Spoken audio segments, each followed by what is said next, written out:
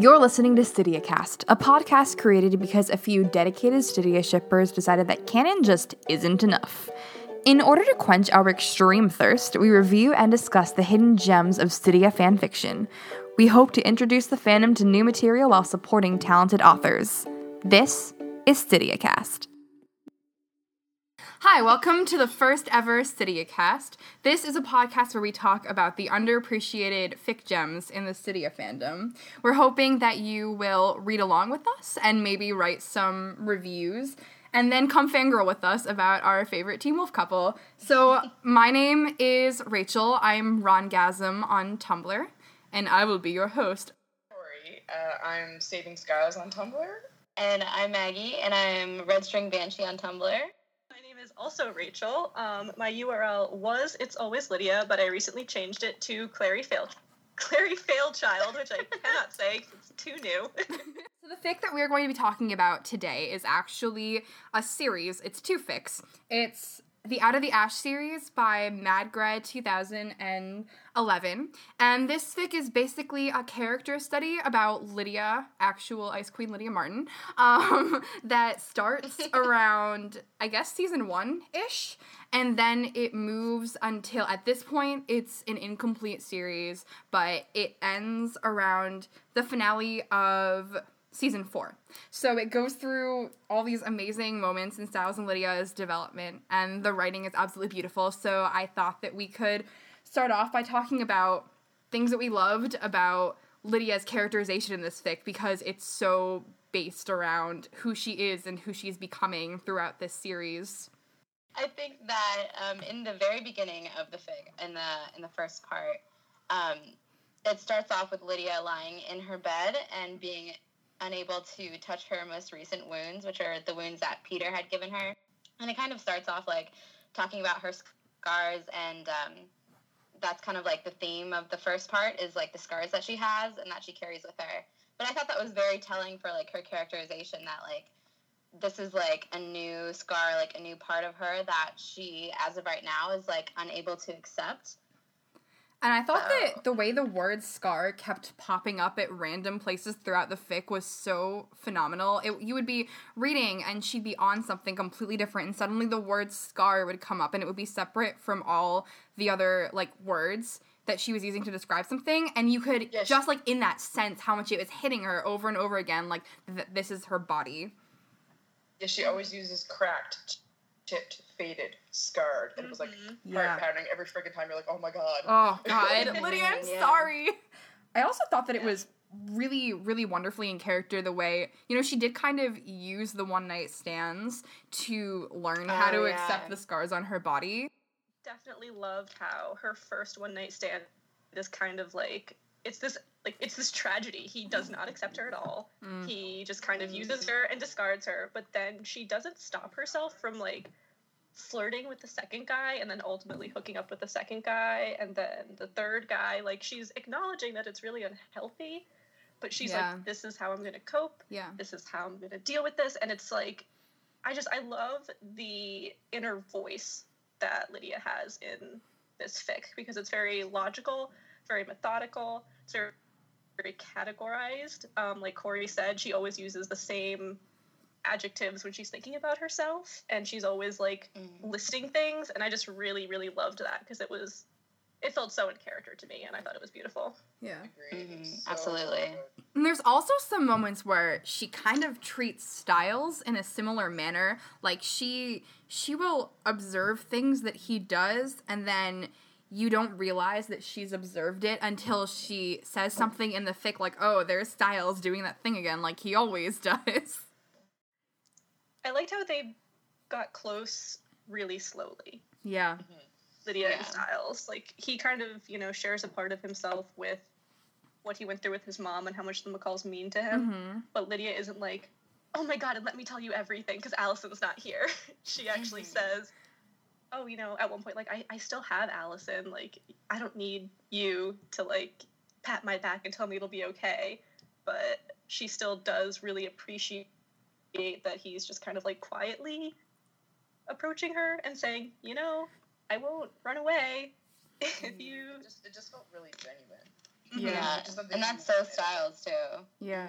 Something that I really loved was the first time she called him on the phone and it says, hello, he answered a little hesitantly, and I could absolutely picture that. And she was like, this is Lydia Martin, and he's like, yeah, I know. I remember there was, like, a moment in the, like, Every Day is Dead Baby Day episode where she calls him on the phone, and he picks up and he's like, Lydia, I can't talk right now. And it kind of implies that they have been talking and they've, like, built this relationship that we haven't seen on screen, and I loved how this fic embraced that relationship and showed us a little bit of how that played out. And this fic really did do, like, amazing things with canon. So it, like, took the canon material and then just filled in the blanks for everything. And it was just, like, so amazing to read because we, I think, especially as studio fans, are, like, starved for this information that we're not given. So, like, for her to, like, kind of substitute everything and in ways that I had never thought of or like knew different creative ways to like substitute those kind of things. It was just so great to read. Yeah, absolutely. My favorite kind of fic is stuff that can take missing scenes and then fill them in, and then as soon as I read them I instantly accept them as canon. And canon accepted. For me. It is canon. That's how I feel. Yeah. Yeah. No, it just makes sense, you know, the way that she writes it. And in its relationship with the canon, it just makes sense. Like, yeah. Especially, like, I love in the beginning how her first kind of, like, observations of Stiles, and we touched upon this before, but it was, like, very passive. So, like, she writes it, like, her, like, observing Stiles, but it's like, very kind of an under-the-table gesture, you know? So, like, her observations become, like, more fleshed out later on in the stories, but you know, she's still observing, like, even from the beginning with Stiles. She really is. She's, like, taking it in and cataloging it, which is so cool. Cool to see. I really loved the way part 1 worked, the way it juxtaposed the one-night stands with a Stiles scene. So you'd have sexual intimacy, and then the next part over would be emotional intimacy, and then after that she'd have sexual intimacy again, and then emotional, and it did that so many times that it became really clear, like, what the author was attempting to convey, and I really appreciated that. I appreciated the clear-cut difference that it showed us in the way Lydia divides sex and love in her mind. With the boys that she was having sex with, it was men who, like, didn't understand her or, like, used pickup lines, you know, like, it just wasn't real. It was with somebody that, like I said, they just don't get her. And then the next scene with Stiles, it would always, like, be him saying something, like, slightly profound or, like, showing evidence that, like, this is somebody who, like, really knows her and like, really understands who she is as a human being. Going off what Rachel was saying about the juxtaposition is the one-night stand that she has right before junior year starts. She actually doesn't talk to Stiles, and she, I think, doesn't sleep well, and she's really unhappy because she didn't get her, like, next day emotional stuff. Like, she missed that half of her routine, and I really liked that. Like, she can't sleep or something, or she's feeling really upset that she deleted his voicemails. There's this line that I think kind of captures this. When Stiles looks up, his expression is a mixture of admiration and amusement. Of course you did, he says. You're Lydia Martin.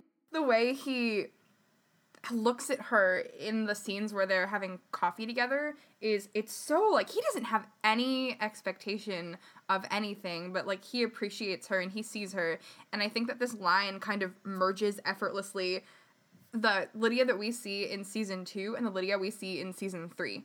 And, like, despite the fact that it's the summer between those two seasons, and I think that this fic does an amazing job of showing the way her character rolled from one character into another character. Like, she brags about getting her projects done early because she's that smart, and it's just, that's incredible to me. So one of my favorite things that I like, that writing-wise I liked how the author went back to in the fic, was Lydia hearing her friends' voices when she's interacting with her other friends. The first time this happened was when she's saying goodbye to Allison before she goes to France.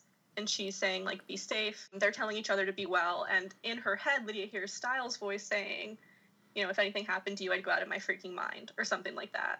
And later, she hears Allison telling her, you know, something else, and I don't remember if she ever hears Scott's voice in her head mentally, but I just thought that was so, because at this point she's not even like hanging out with Stiles, and she's remembering this really emotional scene as she's saying goodbye to her friend Allison, who we know Lydia loves and cares about. And just the relationship that Mad Grad wrote for this was just beautiful, like between Allison and Lydia.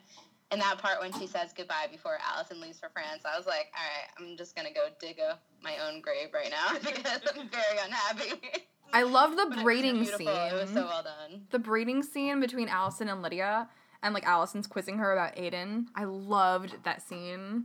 And Lydia during that scene was so Lydia, too. Like, how Allison was asking her, like, this question that she wanted to avoid and, like, didn't want to answer. So instead she's like, Allison, like, I'm messing up your braid. It was just so sassy. Yeah.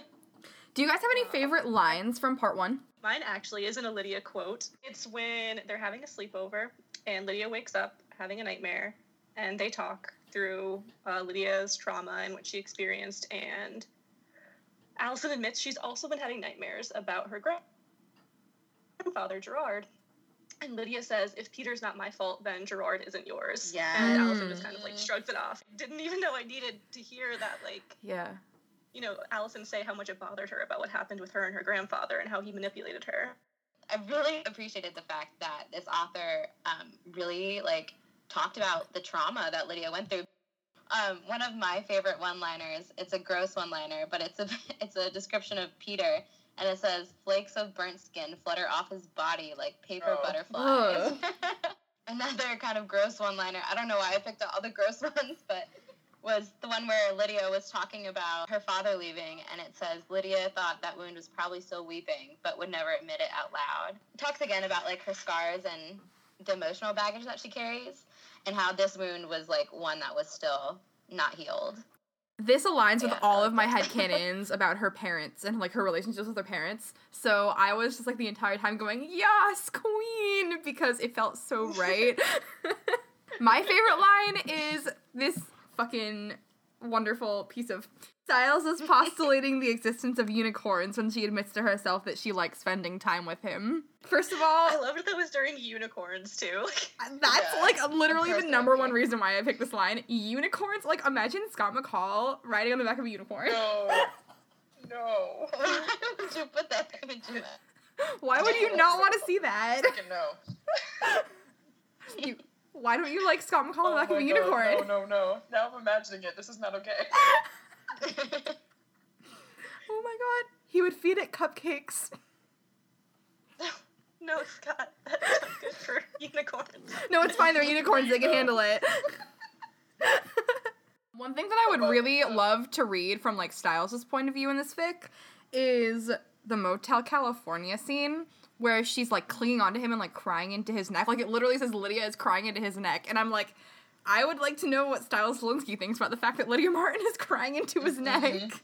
It was really refreshing to see it from Lydia's point of view instead of seeing it just as a whole from when we were on the show. Yeah. It was great to see it that way, but I don't know what, like, to see it from Stiles' point of view, like, there's so much going on. Yeah, I think that the other three people in that scene are having, like, such chaotic thoughts, but Lydia is just, like, really focused on what she saw and then what she just did. Like, I think she compartmentalizes a lot better, which is why it's very compelling to read from her definitely. point of view. Yeah, totally. Mm-hmm. Yeah, she's, like, in this state of hyper-awareness during that scene. And I was going to say, Rachel, what you said about, like, how do you think Stiles is reacting to the fact that, like, Lydia's crying into his neck? I wanted to say, like, I feel like he's not even processing that. Like, his concern is always about Lydia's safety and, like, her feelings and her needs.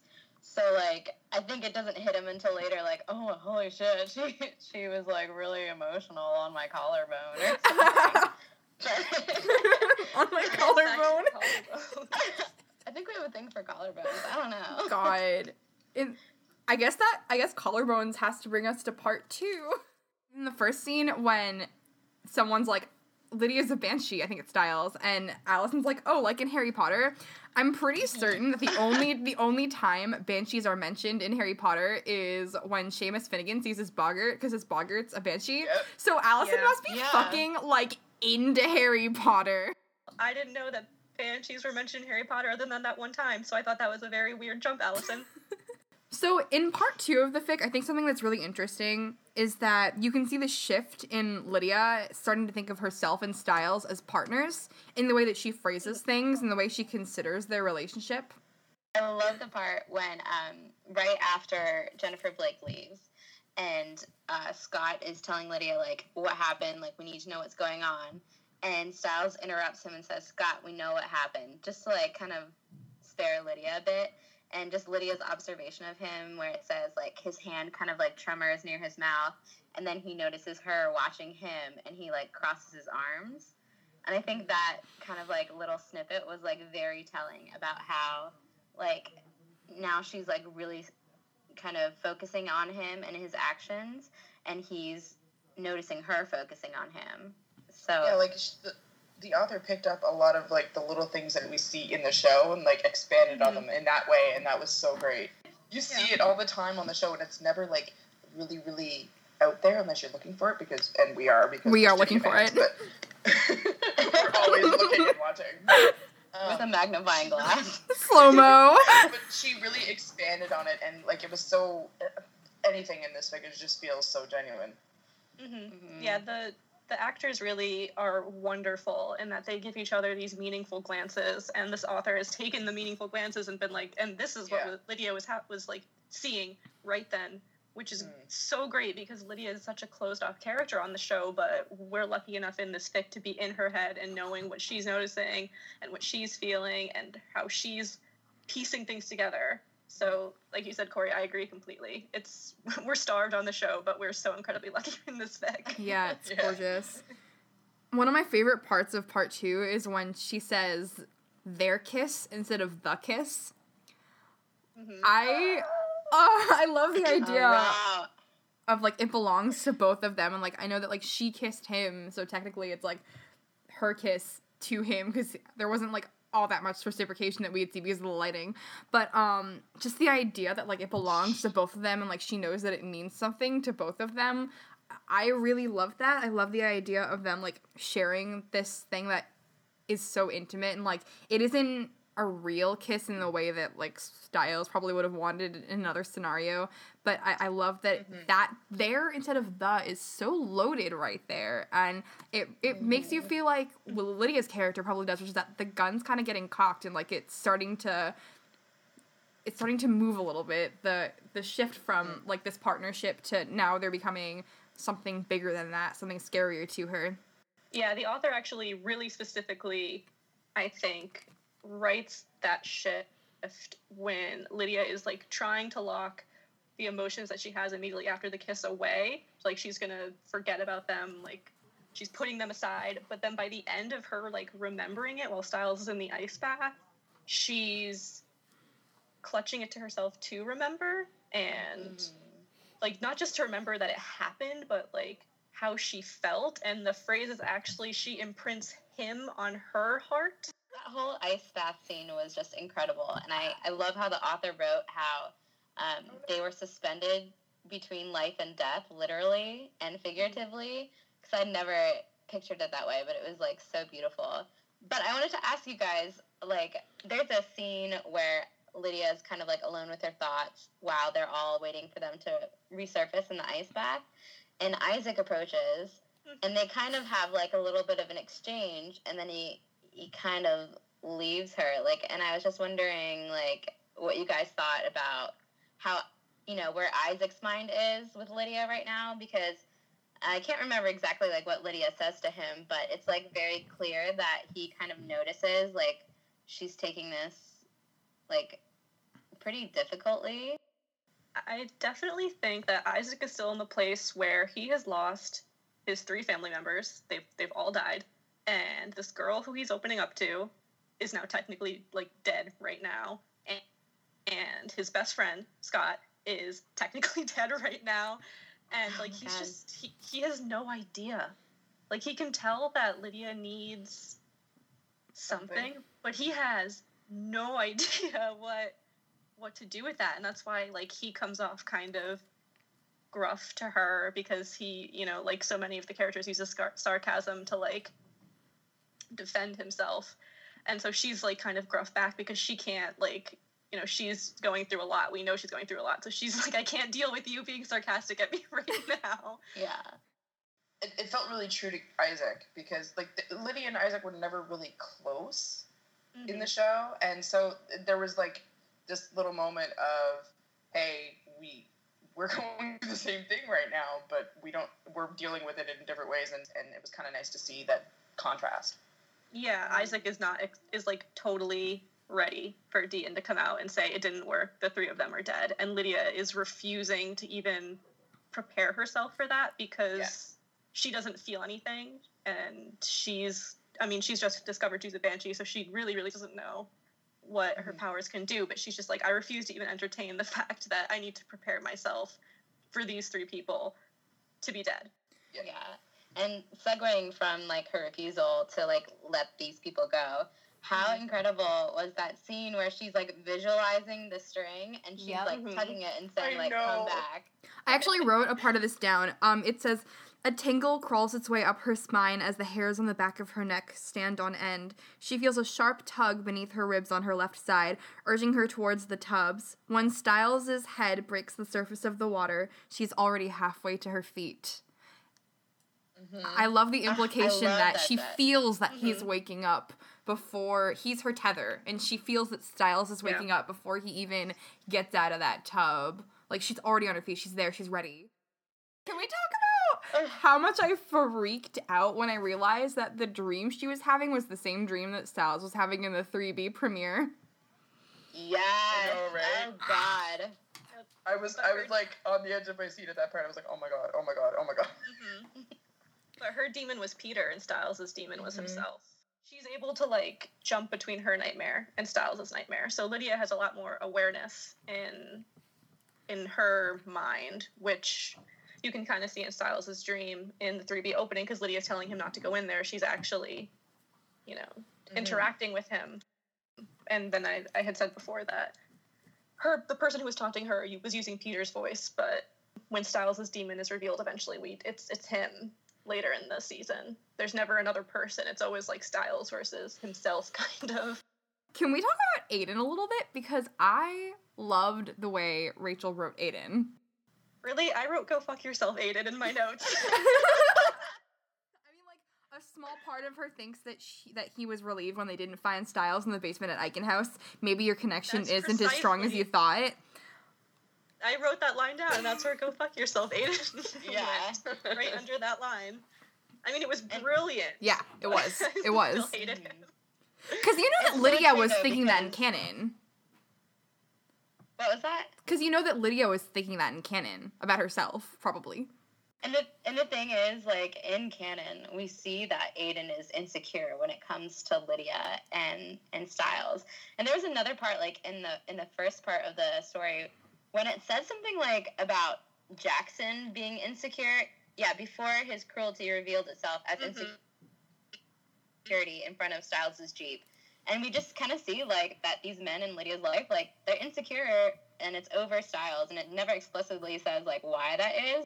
I think that one of the things that I love that this fic does is that Stiles is the only... He's never, in canon even, he's never quite insecure about, like, other guys. And in this fic, he's the only guy who isn't constantly portrayed as wanting sex from Lydia.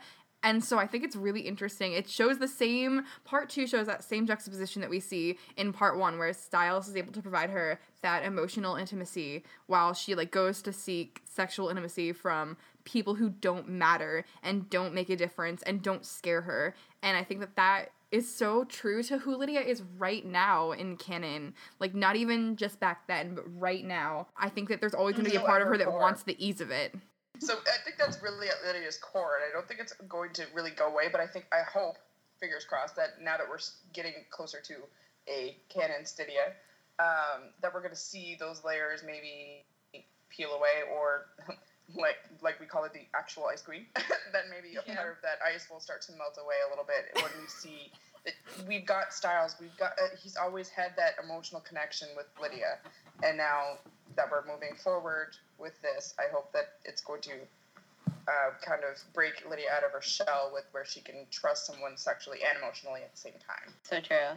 And I think the kind of funny thing, too, is, like, going back to that insecurity that all these, like, men keep showing Lydia, is that how we said Styles, like, never shows his insecurity. But it's kind of funny that she's, like, with these macho men, like, alpha, I'm so tough kind of guys that are, like, super insecure. Where Styles has, like, never been represented that way, and he, like, just doesn't give a fuck, and it's beautiful. Yeah, do all three of her hookups approach her? Because I know the college... Yeah, okay, you're right. I believe when that's not working, she's the one who calls Styles. Ooh, so she approaches him. All of us just in our heads went, ooh, simultaneously. I literally gasped. This fic just makes me want to die. Like, oh my god. I want to bring up the fucking note. Because this, my god. This isn't even a headcanon that I have. I think that's literally just a piece of paper that says for Lydia. I don't think there's a note in there. So do I. But too. I don't even care that, like, she did this. I was like, this is my new everything. Thanks. Just the fact that he gave it to her and he's like, please. And she's like, no. And then she writes not yet under the for Lydia. I know. Oh. Jesus, and how I love the exchange between the sheriff and Lydia after that. Like, how he totally, like, sees her kiss Styles' forehead and he's like, you want me to walk you to your car? Like, and he says, like, love he says that boy could sleep through a hurricane, and I love that because I feel like he compared Lydia kissing his forehead to a hurricane. No, that's what I was thinking too, is that he just slept through you giving him a kiss on the forehead. He probably never thought that would happen. Ha ha ha.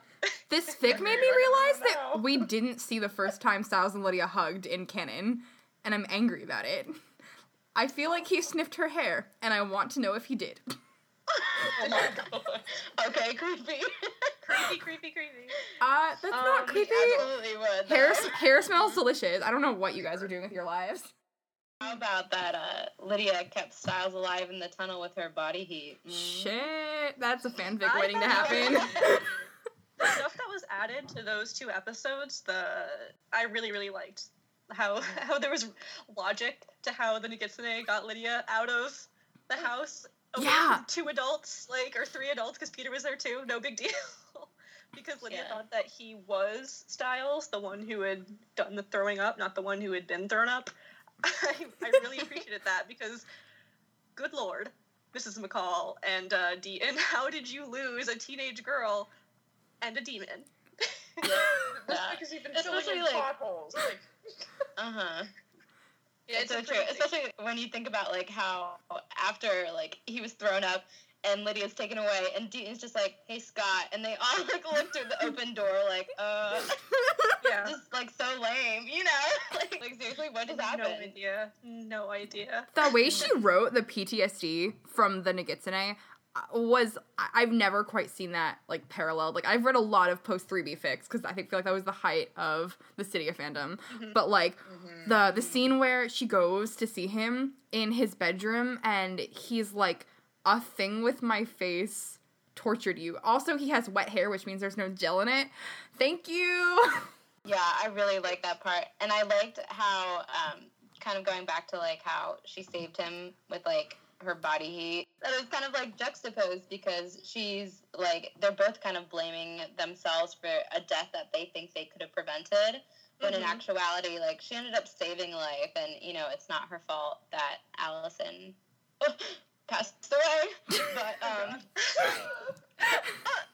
I like the way she effortlessly just, like, started referring to Styles as her best friend in that scene. Yeah. It just happens. Well, she refers to the 3 of them as her best friends in the ice bath scene, but you definitely don't really, like, it doesn't hit you super fast that she's using it now, yeah. Yeah, it's definitely, like, heartbreaking. He doesn't want to talk to her, and she's calling him her best friend. Oh, God.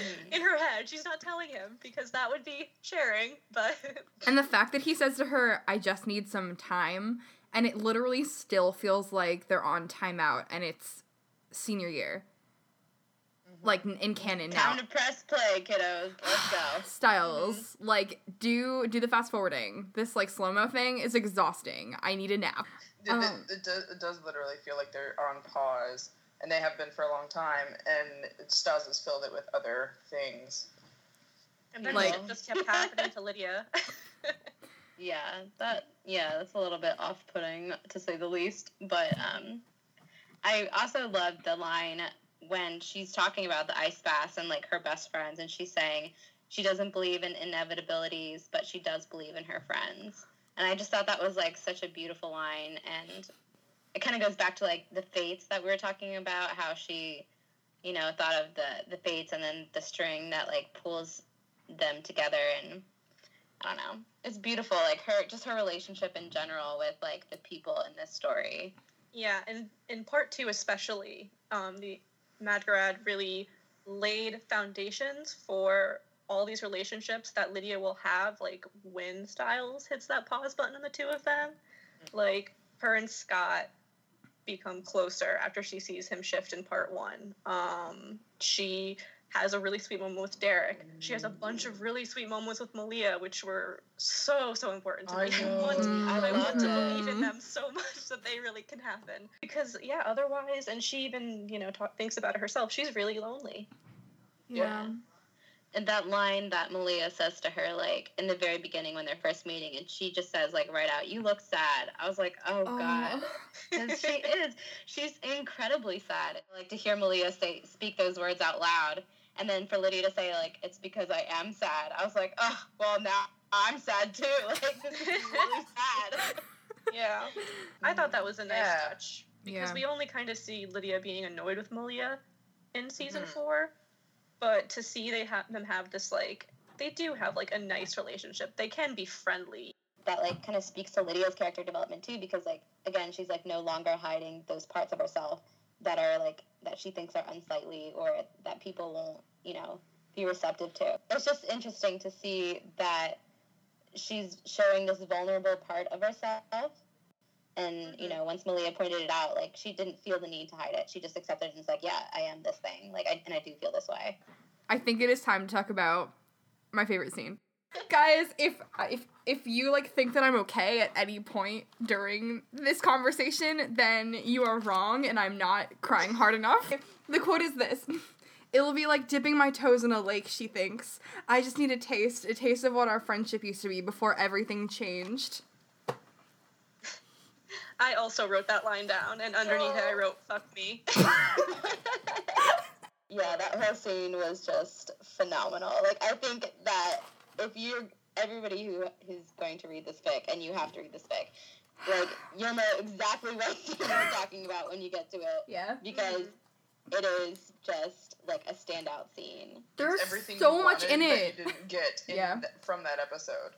Like, everything Yeah, I was wanted. gonna say, it's a really important missing scene, and it's very beautifully done. Just the emotions, the language used, it's so good. I really cannot stand any of this. In a good way, though. But the like, in a parts good but way. the parts that I can't stand the most are the positioning, the way his hand is on her cheek and she's leaning into him and he's, like, being so gentle, and B, the fact that he is fucking humming Not Just a Girl by She Wants Revenge. Yeah, that fucked me up real good. But you know what, like, we've said it before and we'll say it again, Not Just a Girl is the most slept on Didia song. I'm gonna pretend that he And was me. humming the part that goes, "Your mind makes me want to know you more, so tell me what we have in store, tell me everything," because he was, okay? That was the part he was humming. I want to talk about the end of the fic. I love the scene where they're talking about Peter, and Malia's feelings, like, don't even occur to Styles, which freaking sucks. But then there's this line that I love where it says, he stops and looks at her, placing his hands on his hips. His hair sticks up at odd angles from where he's run his hands through it. His blue t-shirt has ridden up above the gray band of his boxers on his left side. There is nothing to that except for the fact that I like thinking about Styles Slinsky's underwear. Something I liked about the end was how so Lydia's just been pushed aside by her friends basically at the end of season 4, the way that she's pushed aside by Jackson. Sorry, are you bitter? I can't tell. I don't know. Let me just put this lemon down. Instead of doing what she did at the end of season 2, which was she has those hookups, she does go to an attractive young man, but she's like, you know what, my new coping mechanism is going to be doing supernatural research. And I was like, as this fic clearly demonstrates, she's not going to cope with sex anymore. She's going to cope with seeking more knowledge, which is what Styles showed her helped in part 1 of this fic. Yes, you go, girl. So proud of you. And that is a great way to close our first CityAcast episode. So if you stuck with us to the very end, thank you for listening. We talked about With a Beautiful Sigh and A River of Lies and My Heart is Gold and My Hands Are Cold by the incomparable Madgrad 2011 on both AO3 and Tumblr. Next week, we will be talking about It's a Kind of Magic by Miss Goalie 75, which is a Hogwarts AU, and it's absolutely phenomenal. So I hope that you guys will join in and read it with us and talk to your friends on Tumblr about it and send reviews to it and maybe give the author some love. And the same goes for Madgrad 2011 because these authors are both exquisite and deserve all the affection that the fandom can give them. So I'm Rachel, and my URL is Rongasm. I'm Corey, and I'm Saving Skiles. I'm Maggie, and I'm Red String Banshee. And my name is also Rachel, but you can find me at Clary Fail Child. And Cydia is going to be canon in 2016. Have a great night. At CityAcast, we review and discuss our favorite Cydia fics. If you enjoy the fic as much as we did, be sure to leave the author some love and encouragement. You can find us on Tumblr at the URL CityAcast or on Twitter at Cydia_cast. A huge thank you to our editor, Rosemary, Row Your Boat on Tumblr, for making this possible, and to you, our listener, for tuning into this episode. See you next time!